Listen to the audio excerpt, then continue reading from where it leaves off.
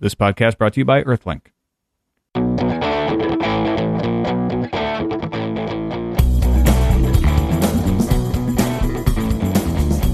It's Monday, March 20th, 2006. I'm Tom Merritt. I'm Molly Wood. Welcome to Buzz Out Loud, CNet's podcast of indeterminate length, not featuring our fabulous producer, Veronica. It is episode 188, and we are already lost without her. Yes. But we have the wonderful cast filling in today. Thank Oh, you. thank goodness. Thank you. Because what Veronica didn't show me before she left was how to do a phone interview, and we've got David Pogue in on the show today. In the second half of the show, we'll be talking to him about his Drive Savers article that we talked about on Friday. Yes. So that'll be coming up. Also, some stuff about Firefox 2.0, basketball shutting down the state of Nebraska. Not in the way you would imagine. Poor Nebraska. But let's start with Google. Let's, shall we? Google apparently is not going to have to turn over your names and addresses if you've been searching for porn, which I'm sure is a great relief to many of you.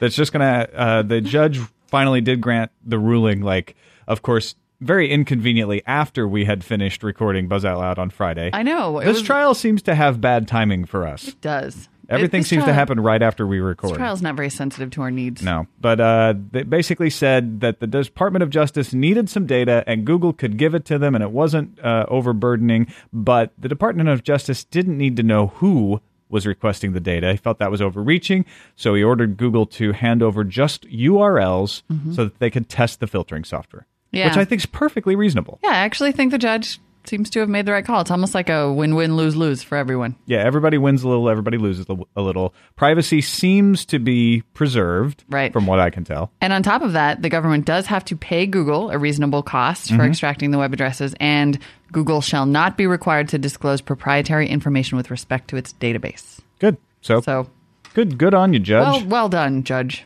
For once. Meanwhile, Eric Schmidt talked to the Register and denied that he was that Google was planning some sort of online office, but it was very much in the way of a Jedi mind trick. Yes, Eric Schmidt, by the way, being Google's CEO. He is Google's token grown-up, according to the Register. That's how they titled him. Nice. He said that Google has no plans to enter the office market. Google bought the Bobbleware startup, according to Register, rightly, just because. What is Bobbleware? I don't know. It's one of those UK terms. Maybe somebody out there can explain that to us. Yeah, tell us what Bobble is. Google could just use a good web-based rich text editor, just like anyone else. Because for something. Not for taking over Office-like functionality. No. And delivering it to the masses and running Microsoft out of business. You just need it for things. The quote from Schmidt told New York journalists, Office is not the business we're in. Well, obviously. He didn't say yet, but he might as well have. Yeah. Plus, that's a pretty narrow interpretation. Obviously, Office is not the business we're in. We know that. Aggregating data and organizing the world's information, which often ends up being in an Office-like format. Exactly. He did say that he views Rightly, by the way, as a data collection tool. Yeah. So watch out. Yeah. Because even if the Department of Justice doesn't get your information, Google will. I know. Just because they don't have to turn it over doesn't mean they don't have it. I mean, we're being a little paranoid there. Yeah. But with good cause. But they never tell you anything. How can we not be paranoid? Well, that brings up the paranoid RFID story. See, we were apparently overreacting to that, according to Engadget. There is RFID viruses are way overhyped. Yeah, basically some RFID experts looked over claims of a recent study, the study we talked about, I believe, on Friday, that said that you could indeed insert viruses into RFID tags and said, all right, hold the boat. Hold the boat? Hold the boat. Hold the... Yeah, because I use a boat to make calls on. Hold the phone. Hold the phone. Thank you. Hold the phone. It's not as easy as all that. And in fact, the study was based on, it sounds like, fairly insecure RFID tags, not the type that would be inserted into U.S. passports, because at least they care about security a little bit and enough to make the RFID tags fairly secure. Okay, so the virus passing along is not a big deal, but I'm still a little worried about the ability for people to hack in and read these things without permission. Oh, yes. These experts don't say anything about that. They just say the virus thing, probably no. It's sort of like viruses on a cell phone. Like, possibly it's theoretically possible, possibly, if the cell phone is indeed very insecure. But as to whether you can actually intercept RFID tag information, we still do not know. I love what Paul Miller wrote at the end. Or rather, we suspect yes. What Paul Miller wrote at the end of his Engadget post. We can't quite keep up with all the jargon, but it does seem the coming apocalypse won't be nearly as thrilling as previously suspected. What suggested. a letdown. Oh, well. Oh, well. Actually, that's probably a good thing. Yes. Hey, so Firefox 2.0. Sort of out. Slashdot has a posting saying that Firefox 2.0 Alpha has been released. However, there was no Mozilla.com announcement the last time I checked. You going to refresh that, Molly, and take a look? Or? Yeah, I'm looking. But there's a link off of Slashdot, which probably won't work for anyone by now. Reading through the comments, it appears there's some disparity as to whether or not this is actually just a naming scheme that they use, but the poster reiterated that there has been no official announcement from Mozilla. Yeah, no, So and that take it with a grain of appears to salt. still be the case. And also remember, this is an alpha. So if you find it somewhere on the web, not at the Mozilla homepage, and install it, it sounds like most of your extensions will not work. Nevertheless, they're not guaranteed to work. They may or may not. Well, yeah, most of the warnings here say they won't. Yeah. And it sounds like Mozilla has maybe said, no, they won't. But I just love to see people get all fired up about Firefox. Fired up about Firefox. Hey, I used to live in Nebraska. Did you? That's right. You worked for the AP there? Yes, in Omaha. Uh-huh. And so I was very excited to see. And you covered sports? I did cover sports at that time. That's funny. Yes. So interestingly enough, to me, the state of Nebraska, this is just hilarious, actually. The state of Nebraska has pulled the plug on March Madness for its workers this year. So no Nebraska state workers can stream March Madness games because they're worried that streaming video of the game could crash the state's computer system. Well, yeah. I mean, and this isn't a big letdown. I mean, it is a big letdown, but last year you couldn't stream the games for free online, right? Mm-hmm. So it's not like they've lost anything. Instead, the state workers are all going to be calling in sick, heading for long lunches. I guess they'll be doing exactly what they were doing last year. The computer system will not be threatened. But really, would the computer system have been threatened at all? I don't know, man. If all those people are basketball fanatics, and if they all were streaming, it's true. That system may not be set up for a lot of bandwidth. But it's not streaming from their server anyway. What's streaming through their servers? Yeah, though. I mean, basically what they said. We used to have this problem at Tech TV where people would start streaming a bunch of stuff and it would just slow down the network. Yeah. Then they'd figure out who it was and they'd shut them down and then everything would be fine. I think what they're really worried about is when they say it's going to crash the state's computer system, they mean it's going to crash the system in which all the employees work. Yeah, no, not the state. Well, I mean, I guess if they were silly enough to have their web servers hooked into their internal system, it could... But have you seen this? They note this on the story too, and I love it. When you're watching the live stream, it has a boss button. Oh, yeah. And when you press it, it turns into like a little spreadsheet looking thing. Yeah. Although it's those fabulous. are so easy to tell now. If you've ever seen one. Now, if you have a dumb boss, it might work. But if you look at it, it's like, that's not Excel. That's a boss screen. Yes. Some employers said it makes more sense to offer the games at work, whether on a TV or online, because it prevents employees from calling in sick to watch. Yeah, they should, especially there. Which is true. Although I don't actually know what the deal is with Nebraska in that tournament. Duke and in North Carolina, they should do that as well. That is also true. And wherever you are, the person they're like, my people are big fans too. What about Bradley? Your place too. I only know about Bradley because I saw it on ESPN this morning at the gym. Oh, yeah? Mm-hmm. I love That's the gym. in It's where I get Peoria, all my right? sports news. Bradley? I heard it was Oakland region. But I don't think they that's mean a different I don't think they mean my Oakland. No, they're in the Oakland Regional. Oh, the Oakland Regional. Which is... I'm going to stop talking about basketball now and get back to technology. and DRM, woo! Let's talk about House Rule 1201. House Resolution 1201. Yes. Digital Media Consumer Rights Act of 2005. The EFF is asking for people to get behind it. Woo! Because it will allow you to circumvent copy protection for fair use. Mm-hmm. It was introduced by U.S. Representative Rick Boucher, and it requires labels on copy-protected compact discs and restores the legal use of digital content and scientific research currently prohibited by the Digital Millennium Copyright Act. Very limited uses. Yes. But still valuable. Which fine. Yeah. As long as they're fair. Anyway. You know, I really don't have a problem with copy protection. It just never works well, and they take it way too far. Yeah, absolutely. He says on publicknowledge.org, they're kind of breaking down this bill, and they say, for example, some of the things that are currently illegal under the DMCA. For example, if a blind person purchases a technology-protected ebook and then wishes to have the text transformed into audio by bypassing the technology controls, this act is a violation of the DMCA. Yeah, there's a lot of examples. I mean, like this that. law it's way beyond DRM and any issues that come up around that. This is patently a ridiculous law. My support of un-DRM'd media is that I just think it's easier and smarter, and that the companies can make just as much money off of it somehow. I believe that. I agree too. Like if But you're copy protection creative. itself isn't such a bad thing as long as you can do the things with it you would expect to be able to do with anything you buy. Yes. And as long as you can continue to use it for the rest of your life.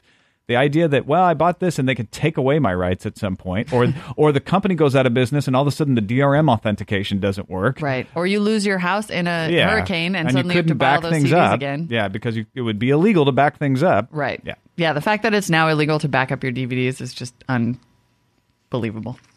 All right, we're going to hit the email real quick early this time because we want to give lots of time for David Pogue. Jason and others sent in this correction to what we were saying about the CBS streaming. We were talking about the VIP part of the streaming of the NCAA tournament as if it was a paid service. I believe I said you get what you pay for. I thought it was which paid, in this case but it's is not. nothing because it's free. There you go. You just had to be signed up ahead of time to be able to get the VIP service. Now that they have your personal information, nothing is really free, but you didn't have to pay hard currency for it. Exactly. George a comment about the charred MagSafe connector that we talked about last week. He said, we had speculated about whether the charring was caused from the MagSafe actually being knocked loose from the PowerBook. He said, the MacBook. He said that the charring could have been caused by a loose connection. Insufficient electrical contact will generate heat, which kind of could explain why the owner of the MacBook was so happy that his cats knocked the thing out, because it could have just been sitting there going... Sort of hanging there. Yeah. So that's one drawback to the MagSafe. We don't really care. It just looks awesome. Mark in Grand Rapids has an idea for you, Molly, which I'm actually pretty excited about, too. Regarding your affinity for thin client, why not use your Wi-Fi-enabled portable product? In your case, it would be a Trio, Molly. Yes. And one of the free file-sharing programs like Avenu, A-V-V-E-N-U, or Folder Share. You already have the hardware. The software is free, and it allows you to access whatever files you wish from anywhere you have the internet. Dude, he says, why not use it? Why not? I don't know. Speed would be the only thing I could think of. If your connections are slow or, you know. In my case, I do so much work just over email that I rarely need actual files. But sometimes I do. So this would be great. If I could get files on my Trio in addition to all of my email and all of my contacts and all of my tasks, I would never come to work again. All right. Thank you, Mark. When we come back, we'll talk with David Pogue. Do you believe anything is possible? At Earthlink, we do. We believe the same company that delivers your lightning-fast DSL connection can deliver your home phone service and wireless service too. One company for all your communication needs. Visit earthlink.net and start believing today. Earthlink, we revolve around you.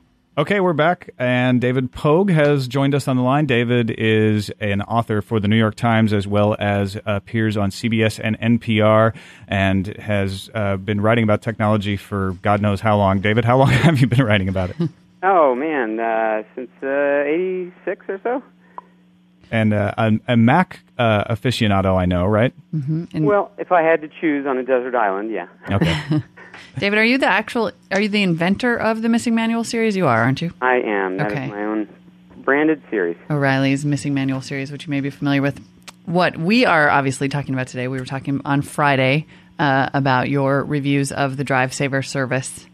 And you emailed us, rightly so, over the weekend and said, in part, that we had made some errors in talking about it and also that you wanted to tell your piece. So yeah, and we were talking on Friday about the SF Weekly story that they did about you getting comped the service for Drive Savers and then writing an article about it. And I think one of the mistakes that we made in talking about it on Friday was to say that you had not disclosed it, when I think that was only an issue with the CBS report, and you did disclose it in the New York Times article. Correct. Okay. The thing that struck me is, I think, maybe 5, 6, 7 times you guys talked about the fact that I reviewed this Drive Savers data recovery service, and it would have cost $2,000 if I was a paying client, but because it was a review, they didn't make me pay, and that I never disclosed that. In fact, I think you actually said... So he did disclose the column that he had a crash and then reviewed the service. What he didn't say is that they gave him $2,000 worth of stuff for free. Okay. But well now that you've actually read the article I wrote. Yes. In fact, do you have it in front of you? Yeah. Yes. Would you mind, just because it's going to sound better not over the phone, can you mind reading the part in bold, the second bolded sentence there? Yes, had I been a paying customer and not a reviewer, I would have been charged about $2,000. Now, that sounds like a disclosure to me. Yeah, no, I absolutely do take responsibility for getting that wrong, and I apologize. Okay, I don't mean to break you over the coals. Let me ask you. Oh, no, that's okay. Let me ask you about this one. I deserve it in this case. So the review came out, and you said on the air. And we should point out that the pieces were positive. You think? And here's You think? Yeah, think. Okay, now, would you mind reading the first folded part of the review?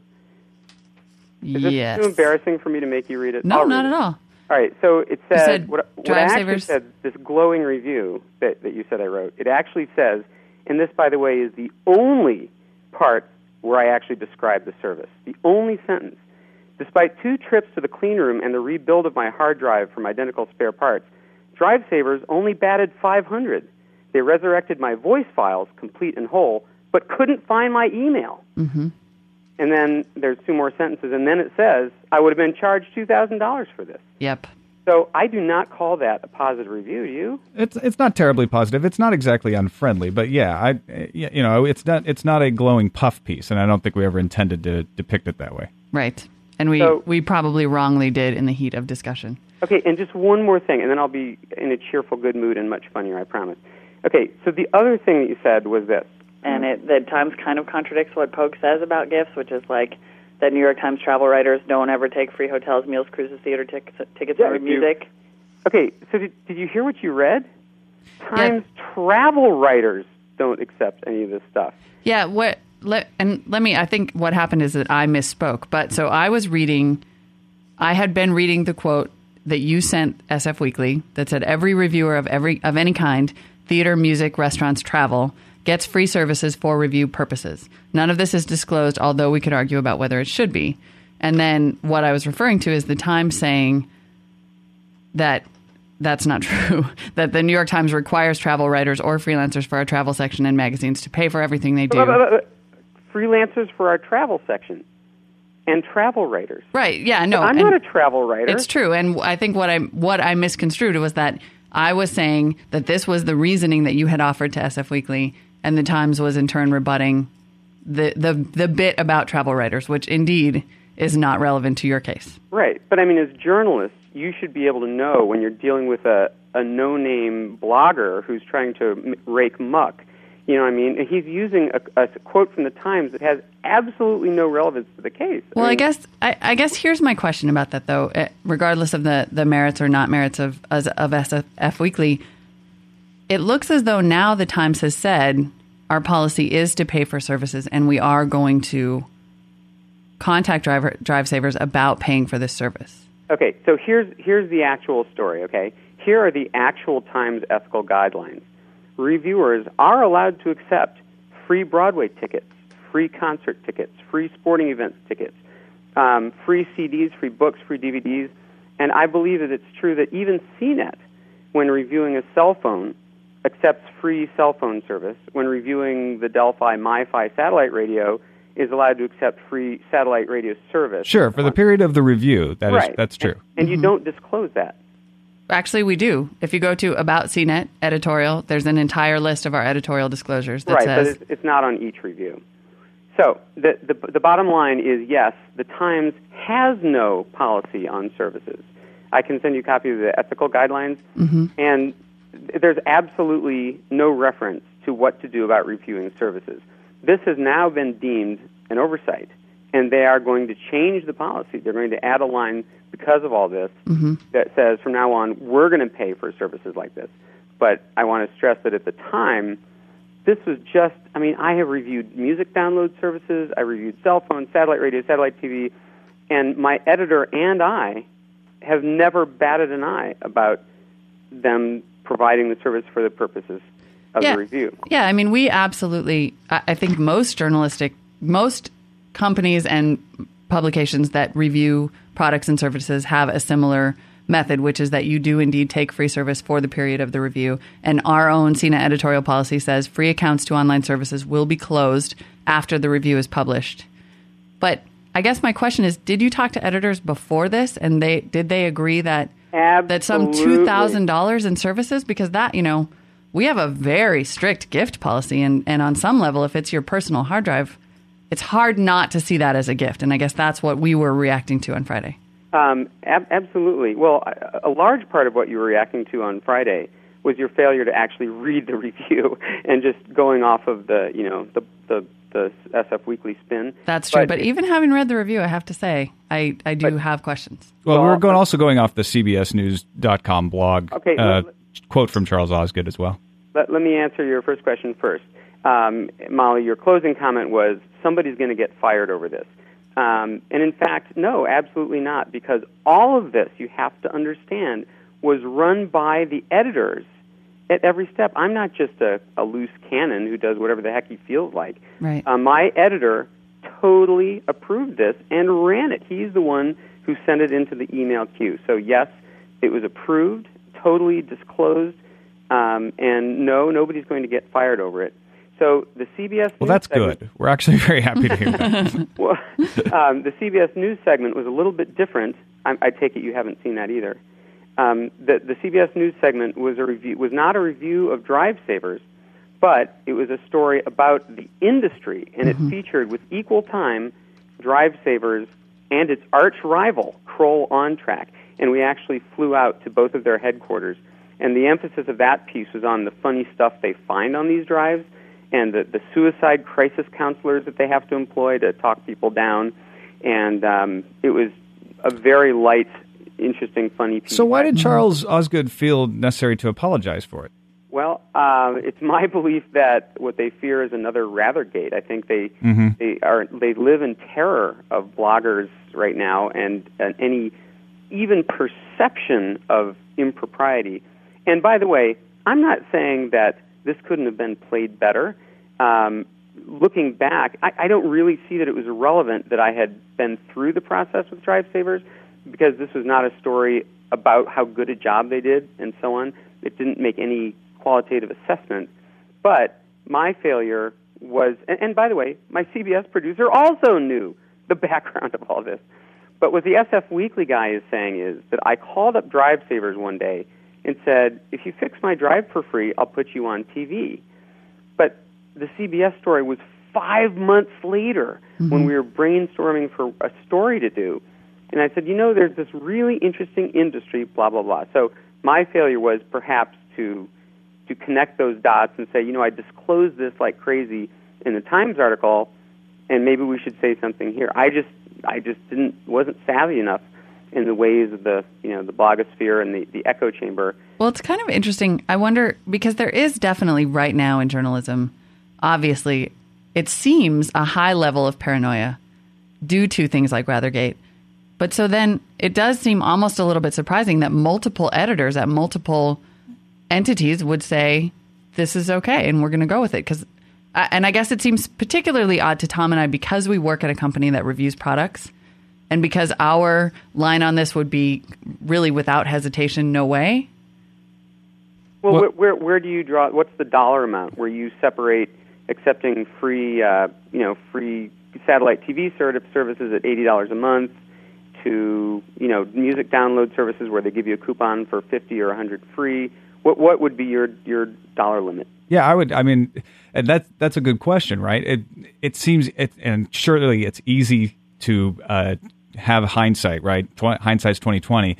But I think what has caught people's imagination with this, what has really gotten the attention on it, is the fact that you got something that's a permanent benefit. Now, as you point out, you didn't get a total permanent benefit because they couldn't recover all your data. But that's the sticking point, which is a service goes away once it's done. A product is returned, and I don't think we're allowed to keep anything unless it's under a certain dollar amount. And that dollar amount ranges. It depends on the beat, and it depends on the company. I think here it's $25 or something like that. Yeah, I think it's $25 in value, and it has in the past been $50 in gifts, but I think it's down to $25 now. So I agree that the SF Weekly article is inflammatory now, having seen more of the details. But there is that nagging question of, but you still got more than just service. You got some data back from it. Oh, okay. So on Friday in your podcast, it sounded like because of the number of times you hammered on this, your issue was the disclosure. It sounded like you were Yeah, saying... before we realized that the disclosure was there in the New York Times article, okay, sure. So the real issue is that the editors never should have allowed it. Is that right? Well, what do you think? I mean, I think there was an honest mistake made here, and I'm not trying to rake you over the coals either. But is this the kind of thing that engenders distrust? I mean, this is something we deal with here all the time, is where is that line when you're reviewing? Because we can't, unfortunately, at money-making companies, be like Consumer Reports and just buy everything, which is the way I would prefer it. Well, the thing is, I guess in my head, there's two categories of things that I've always wanted to review, but couldn't until it happened to me. And Tom, you even touched on this. Right. How could you have reviewed this service if it didn't happen to you? Because a big part of Drive Savers is not just the recovery. They give you like a therapist who calls you every day and holds your hands and reassures you and tells you their progress. So I would not only have to deliberately ruin somebody else's drive anonymously, but then I would have to either live with them or monitor their phone line somehow to hear these conversations. Or do a test bed in which you don't get any of that personal coverage. Like, couldn't you have duplicated... You just lose out on that part of the story. Yeah, couldn't you have duplicated all of your data on some other drive and ruined that? It doesn't have the personal tension, though, if you know it's not really gone. Saying, and then tell them that I'm not me or pretend to be somebody else? Is that what you're... Well, no, I mean... sort of a paper tiger kind of approach? Yeah, we use... I don't know. I mean, I guess I'm just wondering if it could have happened on a test bed. And it still could have been you, but you could have said, yes, I'm David Pogue, and I'm going to be writing this up for the New York Times, but our policy is to pay for it. Or we should pay for it so that we get the complete consumer experience and we feel the pain of spending that $2,000, which to me is, as you point out in your column, a huge part of it. Mm-hmm. Well, I'll tell you what, the policy is now, as I say, that we're going to pay for everything, even the little cell phone services. Times is now going to pay for stuff that even CNet doesn't. Like the satellite radio service and the music download service. It's going to be hard to quantify. If I'm reviewing a new Trio phone, how much is 2 weeks of cell phone coverage? But we can work on that. But at the time, this was not, as you know from the column, this was not my main machine. This was a test machine. It's a PC I use for nothing but dictating email responses to my public email address. So there were only two things on it, the email and the voice files. So that's another reason why, at the time, I just thought this is a great opportunity to see if this thing works. Because I definitely understand that. I mean, I did that with the upgraded laptop. I was running out of room on my own laptop, and so I said, hey, this is a great opportunity for a story. Yeah, here it's a little different, though, because you actually got to keep a physical thing when it was over. I mean, the data recovery, that's a service, and the services are really in a gray area, a darker... Right, because you do get to keep something, which is any data that they might recover, but you don't have to point to a hard drive and say, yeah, I've got that and I've got it forever. Right. So the failure of mine was to, number one, anticipate the perhaps oversensitive nature of the, mainstream media ethical thing and the blogosphere that's going on right now. And the second failure was when we did the CBS segment, I deemed it unimportant, and my producers deemed it unimportant, to talk about the history of how I came to discover about Drive Savers and how funny what this business is. That is, that it had once been the subject of a New York Times article for which it was a review, and therefore the services were provided free.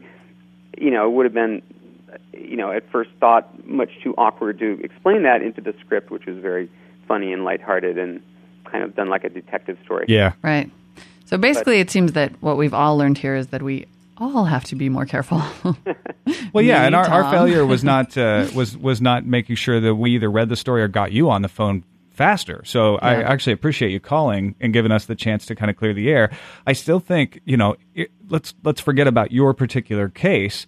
There is definitely an issue out there about the media and how they cover these things and what is okay and what isn't as far as taking free services, because it's almost more a matter of perception than it is of reality. Well, exactly. It is very much so. That's what we're feeling here is you, as you said, you misunderstood what the perception would be. Right. And we also really should not be on a high horse, because we are just, only Consumer Reports is unimpeachable. That's right. When it comes to reviewing products. Right. And the rest of us are in some gray area in between. And so I think the reason probably Tom and I reacted so emotionally is because it's very near and dear to our hearts. And Right. Well, by the way, I mean, the Times has got to be, the most ethically. I mean, you just cannot believe the stuff that they say no to. Oh, after what they've gone through in the past few years too, I'm sure. Broadway tickets. I turned down a ride on the Fujifilm blimp. I have to turn down dinners. I have to turn down speaking engagements where one... Man, you get more invitations than we do. I know, clearly. Where one of the 50 sponsors is Sony, and I might review their stuff. I mean, I live by the most incredible ethical code. So, and Tom, you've read me, as you said on the air, for decades.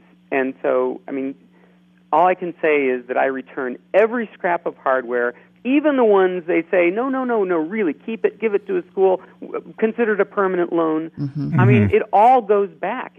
The cell phone companies would love to have the New York Times tech critic carrying their cell phone, and so on. But it just doesn't happen. The Times, and now especially CBS, both have been through ethical crises lately, so they are both unbelievably careful. And that's the reason they're reacting so swiftly and dramatically now. And that's the reason that until this came up, everything that I've done has been considered spotless. And this thing perhaps was a perfect storm of special exceptions. Well, David, thanks so much for coming on and talking with us about this issue and sort of helping us to kind of clarify what happened. We really appreciate it. And let people know where they can read your column. Sure. Well, everything is linked from my website. My weekly column and my email column and my weekly video are all at davidpogue.com. Or, of course, it's on the Times website. All right. If you want to keep abreast of the rest of the day's news, check out our sister site at news.com for updates throughout the day of what's happening in the tech world. You can also reach us, 1-800-616-CNET. Give us an email, buzz@cnet.com, or post on the forums, forums.cnet.com. Look for the Buzz Out Loud Lounge. Thanks again, David. Thanks, guys. Bye. Bye.